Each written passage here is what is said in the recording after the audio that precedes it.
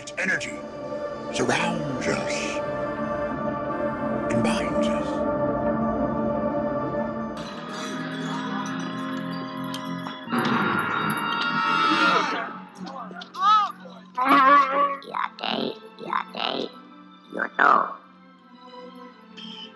Oh no, Chewbacca!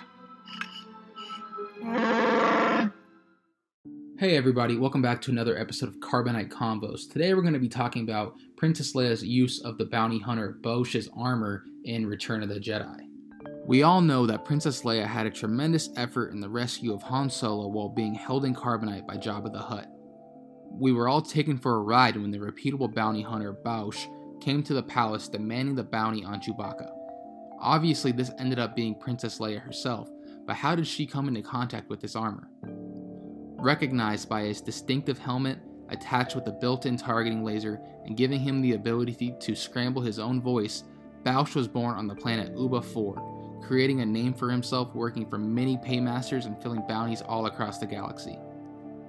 4 years after the Battle of Yavin on Ord Mantell, the wanted fugitives Leia, Chewbacca, and R2-D2 were in search for Maz Kanata, and they were in fact seeking assistance in the release of Han Solo. Once the group located Maz, they were attacked by the bounty hunter. As a group, Princess Leia, R2, and Maz were able to defend themselves and take Boushh down. Maz quickly noticed that this armor was in fact just Leia's size, and she recommended that the use of the armor was in fact the solution to the problem they were facing. While there is little known in the canon universe about his life before or after the incidents surrounding the time of Return of the Jedi, we do know that Boushh will go on to lose his life later that same year in an incident attempting to blackmail the Black Sun crime syndicate. Because the demise of Boushh was not well heard of, Leia was able to use the late bounty hunter's armor for her mission. She used the armor to help Lando Calrissian escape from the infamous bounty hunter Bossk and unfreeze Han, but was unfortunately captured and kept as a slave, as Jabba was in fact tipped off that it was not Boushh inside of the armor, but instead a smuggler attempting to use it. This plan in fact worked out eventually with the help of Luke, Lando, and a blind Han Solo.